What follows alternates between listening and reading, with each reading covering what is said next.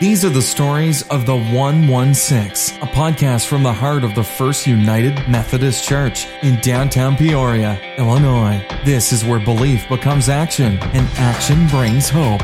Here's your host, Greg Fish. And welcome along to episode number 15 of the 116. A lot of people are asking, what's that all about? What's the 116? We are located at 116 Northeast Peoria Avenue, so it's from the 116. But also, somebody mentioned to me, Highway 116 runs through Peoria. So since we're looking at things that run through Peoria, if that helps you, if that makes sense to you, well, go for that as well. And my very special guest today, I am so glad to welcome Greg Batton to my studio this morning. Greg, welcome along. Good morning. This is fantastic. I'm so pleased to be here. Well, I'm glad to put you in the hot. Are you used to being in the hot seat much? No. Here's the deal. What you need to know about me as a broadcaster for 30 years, and most of that time being the guy in charge of the show, right? I am a self-proclaimed control freak. So the fact that I am sitting here and I can't touch any of those buttons that you have, right, and I don't really know where we're going and all of that, it gives me a tiny bit of apprehension. I usually don't get nervous about much. I don't. There's very, very few times I ever get nervous. I'm kind of the same way. I think God wired me backwards for some reason. Oh, really? I do better in front of a microphone or in front of people than I do one-on-one sometimes. So I don't know. It's like Jerry Seinfeld once said that, people are more afraid of dying than they are, or more afraid of speaking in public than they are of dying. So if you're at a funeral, you would rather be the guest of honor rather than giving the eulogy. Yeah, I would say that's probably true for me, as I'm more comfortable in front of the mic than I am sometimes in person. Although I'm kind of the same guy all the time. There's no different version of me that is somewhere happening that doesn't happen on the radio. Well, it took me a long time to get to that point, but that's true now. And I was thinking, because our podcast goes well beyond Peoria, so in case somebody lives under a rock in Peoria or beyond that, let me just give a quick introduction as to who exactly Greg Batton is. He's a morning host at WMBD in Peoria. Well, you have both AM and FM going for you, 1470 AM and 100.3 FM. Correct. Okay. And so I thought, how do I get a really good introduction? So I went to your Facebook introduction. So what we have here is, are you ready for this list? The radio host, voiceover, stand-up comedian, actor, internet minister, which I want to talk to you about. That's the reason you're here today. No, I'm kidding. Dad, husband, story collector, and dreamer, and general man about town, but that's not on the description. Yeah, that's probably true, that last one, general man about town. Yeah. I thought about having you put those in order, by the way. I'm not sure if you would. I have a feeling I know what you would go for as your number one. What would that be? I'm curious what you think the number one would be. Well, it's going to be dad/husband. Well, I do love being a dad/husband. And I love my family a lot. And I'm not sure this makes me a bad person or not, but I think dreamer might be number one. Oh, okay. Because I think dreaming over umbrellas all of those. Okay, yeah. I dream how to be a better dad. I dream how to be a better husband. I dream how to be a better radio guy. Right. I don't really dream how to be an internet minister better, because that's a real weird thing that's happened to me. But it is true that I am ordained. I was ordained. Can I tell you real quick? Yeah, go for it. I was ordained while I was on a stationary bike. Really? Because it only takes 3 minutes online. Sure. And the reason it happened, if you don't mind me going ahead and getting into that story, is one of my colleagues was getting married, and they were not members of any kind of church whatsoever. And they liked me, the young man I worked with, and his fiance. And they said, Greg, if you could figure out how to do this, will you marry us?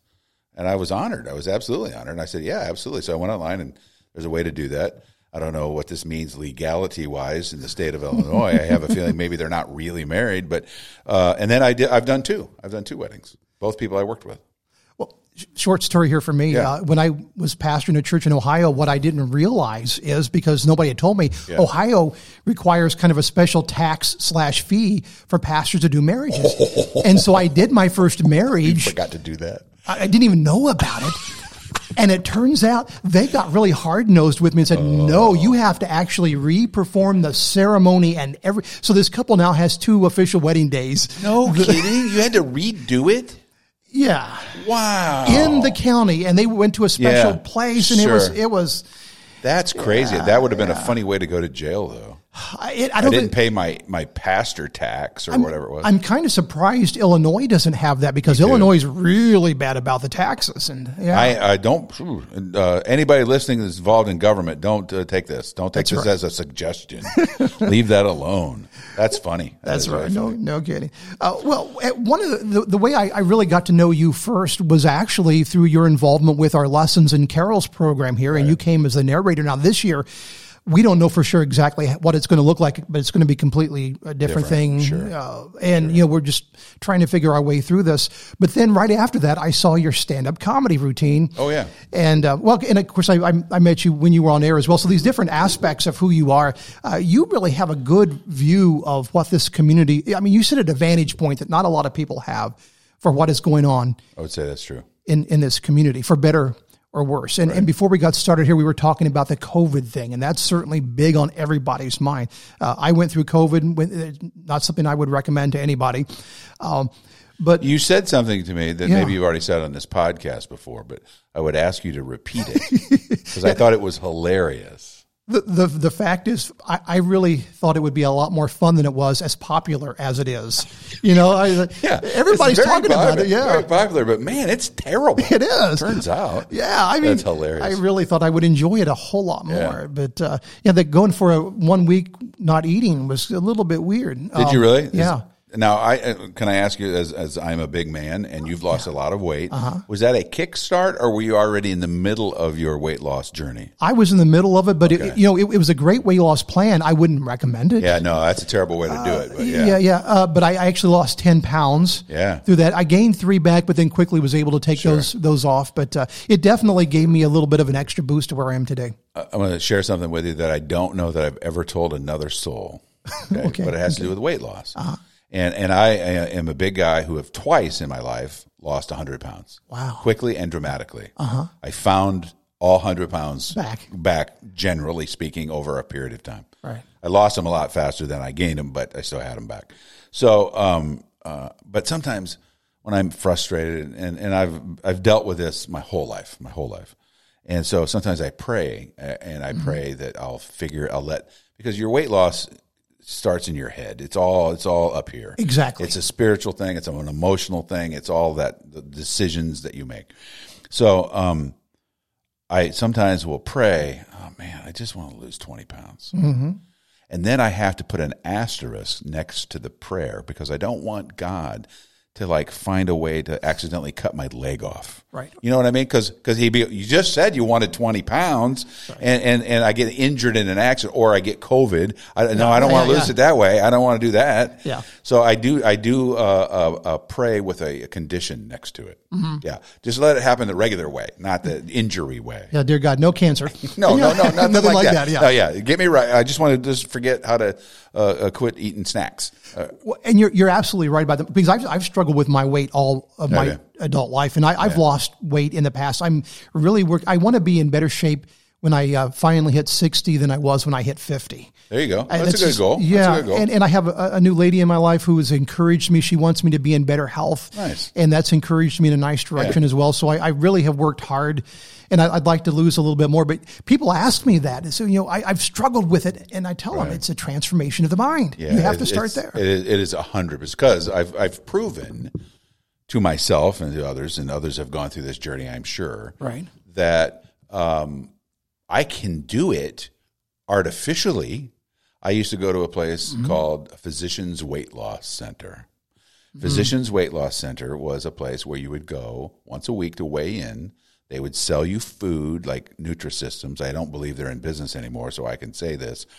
But I would go in. I was so desperate. I would go in, and once a week at the weigh-in, they would give you a shot in your rear end. Right. I never once asked what's in that. Not once. I didn't care. Yeah. I lost 100 pounds. Wow. But they could have been shooting who knows what in me. But you get to that point where you're so tired of fighting with your mind about it that you'll do anything. Then the other one I did was something called OptiFast that Oprah made famous, which was a liquid diet. Okay. I didn't eat a solid piece of food for 4 months. My caloric intake every day was 500 calories, all in liquid form, and it comes right off. But it's not real. Right. That's not people don't live that way. Right. So then you go back to eating your regular way and you go, oh, I fixed it. No, you didn't. You didn't fix anything in your head. Zero. Well, and until I get that, I know that that's going to be my challenge. And see, that's my concern, because what I've done a keto plan, which is a low carb plan. And the problem with that is transitioning back to regular 100% eating. And so I'm guessing at this point in time, I'm going to have to figure out how to be keto which really the food is great. Right. I can't complain about the food at all. Right. I've learned how to cook even better doing keto, but that is but the thing I liked about it was that it helped me to keep my creativity and my energy levels up. Good. Which was really important to me in the job that I do. And I'm sure you recognize that as well. Yeah. Well, when I was on that 500 calorie ones, I got dumb. It's hard. Your brain needs stuff. Your brain needs energy. Right. And in the business that I'm in, during the show anyway, you got to be on top of stuff. And if you're slow brained, it's not good. Well, and especially getting up early in the morning, because that really wrecks you. Yeah, it does. I mean, I've seen studies. It wrecks your right. I don't even know how you do it for some Well, and years. I've been doing it for a long time now. I tell you, I've gotten this is two guys talking about health, but I did find a new lease on life about 1.5 years ago when I finally get submitted to the CPAP machine. Oh. Because I was waking up all night long, as you do with apnea, and the CPAP saved my life probably, but also gave me back my sleep. So now I sleep 7 hours at night. I'm asleep by 9. I get up at 3:30 to 4, depending on it. So 6.5 hours. And then I take a nap. But the point is, the sleep is incredibly important. It's incredibly important. Right. Yeah.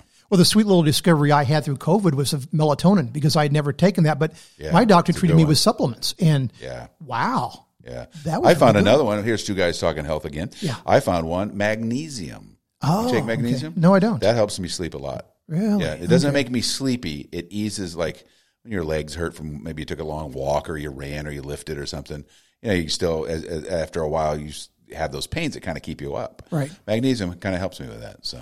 Well, and the other nice discovery for me was vitamin C. And that's going to be something I do for the rest of my life. Yeah, because we don't pay much attention, humans don't, to that. We're pretty lucky in this country, generally speaking. I know there's many people that are challenged with having healthcare facilities available to them, or they don't have enough money for all of that.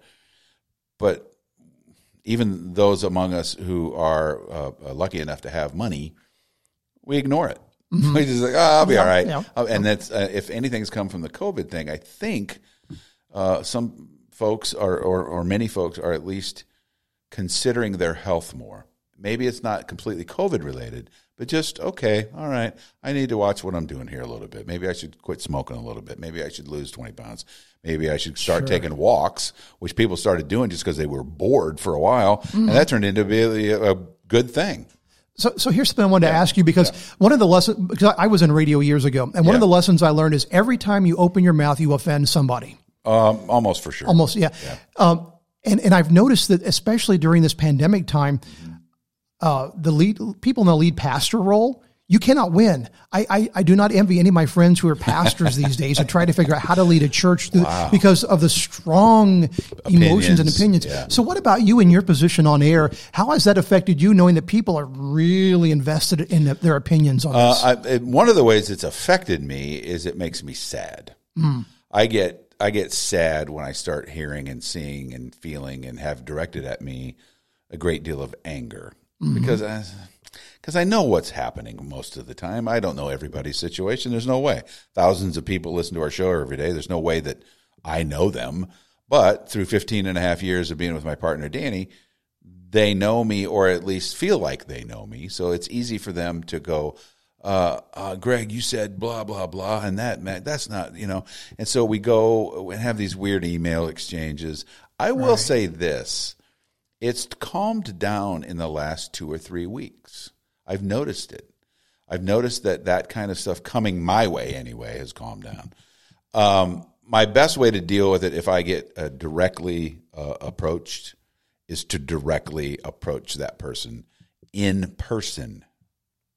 I have found, and this I have several examples of this, where somebody is really, really mad at me. Sure. They're super mad at me. Sure. I invite them for coffee. Nice. Now, here's a person that doesn't know me. They've never met me. I've never met them. The sheer act, and this is going to sound like I'm some great person. I don't mean this that way. I mean it to be I've learned something about myself. Instead of getting really angry and firing back a Facebook post or an email to that person or a text, right, face-to-face changes things. And I asked this person for coffee, or pre-COVID, there was a few times I took them to lunch. And I was like, all right, let's talk about what's going on. And every single time the person says, oh, man, I was in a bad mood. Mm-hmm. And this one guy said to me, he goes, I'm terrible in the morning. And he goes, and I just got mad at you about something. And I was really mad about the fact that I wasn't working in a job I wanted to be working in. And you said something that I wanted to bark at. So I barked at you. I didn't really mean it. And now that actual person is one of our favorite listeners. Wow. He sends me notes all the time, just checking in, seeing what's going on. Mm-hmm. And I don't mean that that's some, hey, look at what I did so great. What I mean is people want to be seen and they want to be heard. Right. And increasingly in this world that we live in, many of us don't feel seen and heard. And I recognize that I have a job that allows me to be seen and heard. So that if you, as my listener friend, goes, things are going on, I'm mad about job and my boss isn't talking to me and all this stuff. I'm mad because Greg's got a job where people do see and hear him. Sure. And so there's like this weird transference of anger towards me or Danny or anybody that's on the air, because with the way it appears, we got it made. We don't even work. We just sit around in a room and talk on the radio. Right. That's not a job. I'm a construction guy, or I work in a factory, or I work at Target. That's hard. 100% harder than what Dan and I do. However, there's more effort put into it than what would appear. I get that because of having done it. You know how it is. Yep. It's not easy. And I think especially with the social media explosion these days, we lose each other's humanity. Yes. And maybe the two biggest issues we're facing right now, I mean, you can correct me if I'm wrong, but COVID and the racial tensions that are going on. Well, of course, the election. And the election. I'd like to forget about that. It's kind of all jumped in together, but yeah. Sure. Yeah. And I've noticed that too, that if you make any, because I like to make fun of both the candidates. Me too. I'm an equal opportunity offender. Yeah. But when you make fun of one, they immediately think, oh, you're on. Right. And actually, I'm not. I try very hard, and this is something I have said on the air. Mm-hmm. Last presidential election, my partner and I both, without talking to each other, because we never ask each other who we're going to vote for. Mm-hmm. Not only did we vote for everything down the list, like across the aisle all over the place, but we both voted for the Libertarian candidate for president. Oh, really? Because we didn't feel strong enough about either of the two major candidates. Yeah. And so I am neither a Democrat or Republican. Mm-hmm. I don't know if you can consider yourself an independent in Illinois officially. I don't think there's such an official designation because our system, you have to vote in either a Democratic primary or a Republican primary. Mm-hmm. Well, over the years, I voted in both, usually because I know somebody on one of those sides who's my friend who I want to support. Right. That doesn't mean I identify with either party. I don't. Mm-hmm. And that makes people crazy because these days people want to box you. They want to box you hard. They want to go, that's this guy. He's that because he does this, that, and the other thing. And it's mostly not true for anybody. You can't box people up and like that and say, okay, that guy's a Democrat, so he believes all of these things, and that guy's a Republican, and he believes all of these things. Almost always wrong. Well, and I think a lot of the stupid arguments we make, if I can use that word, the nonsensical arguments we make are broken down when you get to know people anyway. And I'm really convinced that is one of the keys to helping us get through the racial tensions is if we can just sit down at a table and have a meal together or a cup of coffee together. Yes, I agree with you. I am married to an African-American woman. I've been married to Yvonne for 25 and a half years. So that conversation has ebbed and flowed for all the time we've been together. We've been together almost 28, I think. Mm-hmm. And conversation is it. However, I would caveat that by saying that those of us who are not in a minority community we have to be part of the conversation. Sure. It's very easy for one group or another to just say, yeah, we got a problem, But until we all sit down, I kind of lost my train of thought there. But until we all sit down, so everybody can hear everybody's side, right, and not get mad when you hear something. Go, oh, that's an old stereotype or something. You know what I mean? That you hear. You've got to be able to hear that and not get mad, because I've had occasions on the radio years ago when my wife was my radio partner for 10 years. Sure. And we had a caller call in one time, and we were opening the phones to those questions. We thought it was important. And a caller called in, real nice man, and we knew kind of, I think, who he was. He goes, look, I know both of you people, and I understand why you're attracted to each other, but I think it's wrong that a black person is married to a white person. And so we had that conversation. But God bless him for saying the truth, because he could have just kept that quiet. But that allowed then that conversation to get out there. Sometimes you have to say things that you probably know aren't right, but it's what you believe. So how do you think we are doing in Peoria these days on issues like that? Are we doing well? Are we starting to get smarter and better? No. That's my short answer. Yeah. We are a very divided city. We're very divided. And it's complicated, and it's got tentacles all over the place. Obviously, the history of any community or any country, you have to look at how did we get to be here today? Right. Where did all of these things come from? And I have to tell you a sidebar, but I'm just reading. I've read a couple of books recently. The Warmth of Other Suns and The Caste System are two books by a Pulitzer Prize-winning New York Times author, and Isabel Wilkerson, I think is her name. I have that wrong. They are both about the history of the movement of African Americans from the South to the North, starting right around World War I time, right after post-Jim Crow law time. And it opened my eyes. I'm a guy that it's my relationship with my wife. I look at these things. I talk about these things. These things are on my mind, racial conversations. This book opened my eyes to things I didn't understand before, and that is how every community dealt with that northern migration. It was 12 million people that came from the South to the North to find new homes. Right. And the Dust Bowl days, the Dust Bowl was 500,000 people. And everybody thinks they know about that. The gold rush of California was less than 1 million people. This was 12 million people that changed the look of the United States, Peoria included. Why did they have a home here? Oh, only because that was the only place they were allowed to buy a home. And all these little things that were going on in our communities. And so that is a really long answer to your question about Peoria. I don't think we're doing better. Okay. And I think it is too easy to just scoff at, there's some violence in Peoria. Actually, the violence is way down. Right. It seems like it's not, because we've had some mob activity, and that's scary, right? The mob activity is scary. And it's real easy for those of us who are never around it to go, well, those are just, that group of people is just bad people. But why are they doing that would be my question. Why are they doing that? And it's really hard to stimulate this conversation without stimulating a lot of the issues from the past that we have done wrong, the church has done wrong, and to try to own up to that. I guess, I think, and by the way, just so I could say it out loud, everybody's done something wrong. Right. We're in this together because we're in this together. I'm not letting anybody off the hook that might be a member of a minority that, all the white people did stuff wrong. No, that's not true. It can't be true.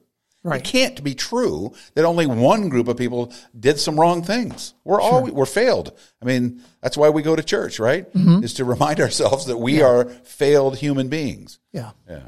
Well, let me transition this a little bit, because one of the problems we're having in our church communities is figuring a way to be relevant in our communities in a time when things aren't the same as they used to be. I mean, every church has seen a precipitous drop in attendance. Yeah, you told me that earlier, and I was shocked by that. Yeah, I mean, and I know that there's the primary, we're going to stay away from church because the churches aren't open. Right. But I thought everyone would flood back, and they're not. They're not. Yeah. The average is about 30% return. Wow. Yeah.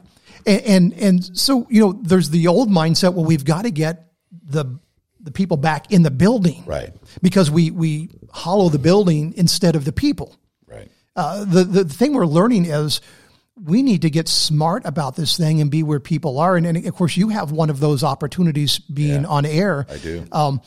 What would you, for people who are struggling these days to get a message out, to help a community, from somebody who has the ability to get that message out rapidly to a lot of people, where do you think people need to look these days for ways to communicate, ways to be relevant in a culture that's gotten really weird on us all of a sudden? Well, I'm going to like circle back to how I started talking about taking people to lunch and things. Mm-hmm. I think that maybe we make a mistake, and this is really easy for me to say, who has a great, a beautiful radio studio in downtown Peoria, and I talk to thousands of people every day. Mm-hmm. I don't think we should try to aim so big.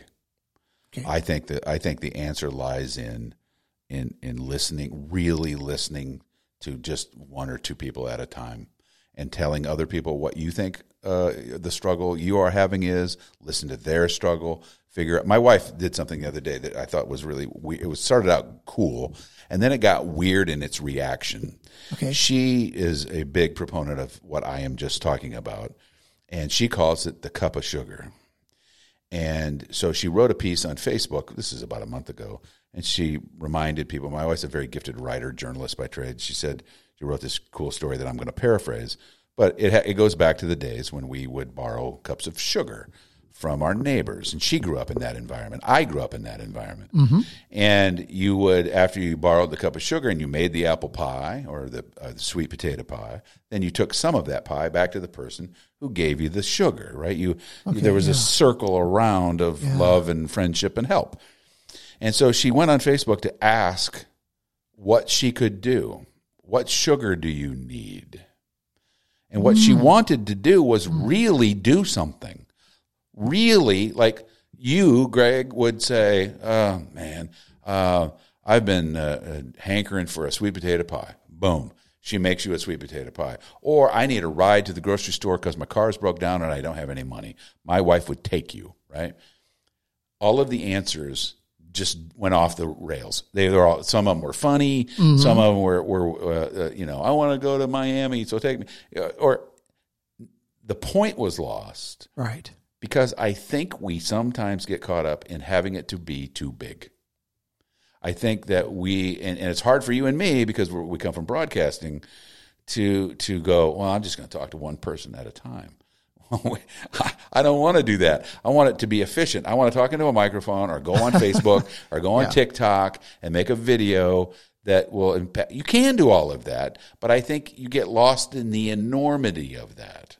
But it's just like how the virus spread so rapidly. One person that gets the virus can infect 59,000 people over a 10 space period, right? If they infect 3 and they infect 3 and so on. The same thing can happen with kindness and love. The same thing can happen. Just do it with a couple people. And then maybe they'll be inspired to go do it with a couple of people. I don't know how you start making a chain work like that, but I think it's possible. That makes sense. Did I cop out on that answer? No. Actually, I'm sitting here thinking, and this is the reason why we had an internet minister here today, because we needed answers from the internet. That's right. From the internet messenger. Yeah. No, that is actually, I mean, I think right at the heart of what we've been thinking about and talking a lot about behind the scenes here. And so, that makes perfect sense. Can I offer something that I was thinking about doing? Maybe you could steal it and do it, because I don't know if I ever get to it. Yeah. I want to interview people like that. Well, now you and I know each other a little bit, but not a lot.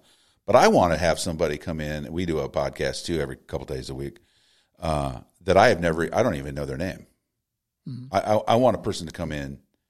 And they sit down and I say, well, what's your name first? And you say Greg Fish, and then we just go from there. Okay. Let me learn about that person, Greg, and then tomorrow it's Mary, and then it's Steve, and that's a cool idea. And wherever it goes, it goes. I don't know what might happen, but I haven't done it yet. So if you want to steal it, go ahead. Well,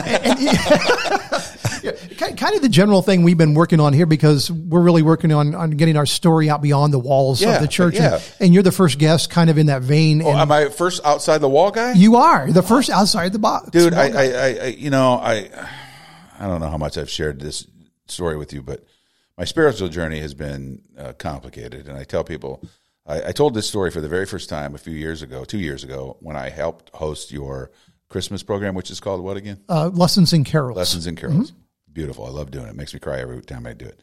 But I told people in the choir, a little break we had, I said, my spiritual journey is much like this. When I was a kid and you in kindergarten and you were told to make a piece of art, and you took a crayon on the piece of paper and you wrote just squiggly lines everywhere, and then you filled in all the holes. Do you remember that? It looked like a tapestry or a mosaic or something. Uh-huh. That line is my spiritual life. I've been wiggling around all over the place, trying to avoid sometimes real conversations about real things. But what I've come to understand is it's okay to do that. It's okay to wiggle around. It's okay to create that mosaic. That's my mosaic. That's not yours. That's mine. And yours isn't mine, and mine isn't yours, and everybody's journey is different. And again, I talk so much, I got a little bit off base here. I don't know exactly where I was going with that. But, I know what I was going to say. So many times men have come to me, usually guy friends, who have tried to corral me up and talk to me about their faith and my faith. They could see it was in me. They thought that maybe they could help me with something. But it was that one-on-one conversations those people were having with me that affected me. It wasn't a church service. And so I'm not telling the church what to do, but you by a COVID problem, that is now where you're standing as a church. Right, right. Well, and if I could take your analogy just to bring something back to you, when we're children, we all think we're artists. You ask a group of kids, and they'll all say, "I'm an artist." But you ask a group of adults, no. Never forget, you are a spiritual being, and it's intricate in everything you do. You cannot get away from that, and you are. I heard something wonderful the other day. John Morris, who's the head of the Peoria Riverfront Museum here in Peoria, is a really great dude, and I've known him for a long time. There was a unveiling of some more outdoor art a couple of weeks ago in the warehouse district on the side of an old warehouse building. Beautiful pieces, about 10 of them. And he said, a minister friend of mine reminded me that the very first sentence in the Bible is about creation, about creativity. Right. We all have it. We think we don't. Why isn't that weird? Yes, we just chase that out of ourselves. Mm-hmm. Oh, I'm not creative. I just go to work. No, you're creative every day. You're creative in what food you make and what clothes you wear and how you teach your kids and all that stuff. But it dawned on me. I thought that was just a great reminder. This whole thing started with creativity. Right. And that was a problem I ran into because out of radio, I've done a lot of different things. Out of radio, I went into the ministry for about 20 years, and one of the transitional things I had problems with is the fact that I'm a very creative person. I'm an ideas guy. Yeah. And that's not always welcome. No. And by the way, I don't want to offend my church queen friends out there, but let's just be honest. We do not like creativity in the church much. I would agree with that. We almost think it's antithesis to what is sacred. And it's not, because sacred is the God spaces in our life, and that can happen in the creative and in the beautiful things that we create. So laughter. Yeah. I mean, who invented jokes? God pretty much put that in us, right? It had to be, yeah. That some things are funny. Some things are funny. Can I tell you a story? Please. My favorite book in the whole world is The Unoriginal Sinner and the Ice Cream God. There's a play out there that became very popular over the years called "Do Patent Leather Shoes Really Reflect Up?" And it's about growing up Catholic in Chicago. And it became a stage play on Broadway, and every regional theater in the world has done it over the last 30 years. Same guy wrote this other book. And in the opening scene of the book, he is a young man. He's like 8 or 9 years old, and he's at the funeral of an elderly aunt, one he didn't really know. Okay. And at the time the funeral was over, the funeral director was directing people to come up and walk by the casket, say their last goodbyes, and then go out this side door. But what he said was, "I want you to come by and see Agnes and then pass out." And when you're 8, that's hilarious. Right. And so he starts stifling his giggles, and he knows he's inappropriate, so he runs to the bathroom, and he stays in the bathroom until he thinks everyone has gone. He goes back out. He's going to find his parents, and his other aunt is now coming back in because she had left her purse, and she was mad at him. And she said, I hope somebody laughs like that at your funeral someday. And the next line is what changed. I just love this next line. His next line was, so do I. Yes. Yes. So do I. Yes. There's something about all of this, spirituality, death, all that stuff. We forget that we're still these light beings, man. We got stuff to do and say and think. And sometimes it's sad, but it doesn't always have to be sad. And creativity is everything. It's everything. I never thought about that being a church issue before, that churches don't love that necessarily. Right. And I say church, I mean the entities, not the human beings, but the entities in general. Right. Yeah, that's interesting. Well, and it's interesting you mentioned that story with my wife of 25 years, Barbara, passed away. And on the day that she died, I came home and my neighbor was standing there, and he had been keeping up with her story and wanted to know how she was doing. And you know how we tend to soften the blow of things. We don't want to just come out and say she died. So I said, well, Barbara has gone home. And he looked at me and his face started to glow. So happy. And he said, oh, that's great. And I started to laugh. And I said, no, I'm sorry. I should have been more clear. She died today. And he felt so bad, but at the same time, it was a needed laugh that healed. It was a healing laugh. Dude, that's a beautiful story. My condolences. I didn't know that part of your life. But yeah, my dad, I was with my dad when he passed a number of years ago, 20-some years ago. And there was, he had been sick for a while, and my mom kept wanting, he was home. Mm-hmm. My mom kept wanting to buy one of them fancy hospital beds, Sure. And he was like, no, my dad was a big guy like me, and he had this fear of being squished by the bed coming up and the bed, the feet coming up and the top. Yeah, he really did. Wow. And so he got to the point last day or two of his life where he had to be put in a hospital bed. The hospice people told him. And so he got in the bed, and he wasn't in that bed an hour before he died. And all I could think of was, man, that guy was right. That bed killed him. And we all laughed about it. Well, we were sad Dad was gone, but there was some humor there. There was absolutely humor there. Yeah. But I have one final question. That is, can we do this again sometime? Dude, I'll come over here every day. Man, awesome. I know. I really enjoy You got this. equipment. It's all fancy. You got a brick wall behind you. And we're hoping it gets even better in the days to come. I hear that. I hear that. No, I can do whatever you want. What's your other question, though? That was it. That was the last question? That was the last question. Dude, I can talk. Did we even get to what's all of my stuff? I'm a stand-up. I'm a dreamer. I'm a dad. I'm a husband. What was the other thing? Story collector. Story. Yeah, radio. I love stories. Don't you love stories? Oh, yeah. Man, you're a story guy. You're a writer. Yeah. You're a guy like that. Yeah. I know that sometimes I get people, my wife, of course, after you're with somebody a long time, like, oh, here comes that story again. I remember doing that with my dad, thinking, oh, man, how many times have I heard this story about you ruining the guy's couch? You know what I mean? Right. But that's what makes our lives. It's good. I like it. And I worry about that as a pastor because, or when I was speaking, that's the nice thing about what I do now, or at least when we're not in shutdown, going around speaking in different places, I can tell the same stories. They're really great stories. Yeah. But now it's like, if you're in the same place, you tell a story and people look at you, oh, we've heard that one. I had to worry about that on the radio, because Dan and I have been together a long time. We've been doing our morning show for 15 plus years. We've been friends for 30 plus years. We know every story that each other's going to tell. And sometimes I worry about that we've told this too many times.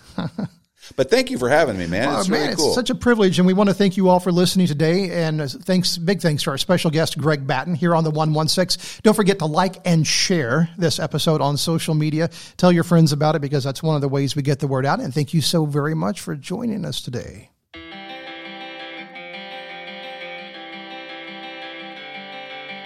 You've been listening to the Stories of the 116 from our studio at First United Methodist Church in downtown Peoria, Illinois. You can find the show notes or contact us with your questions and comments through our website at www.fumcpeoria.org.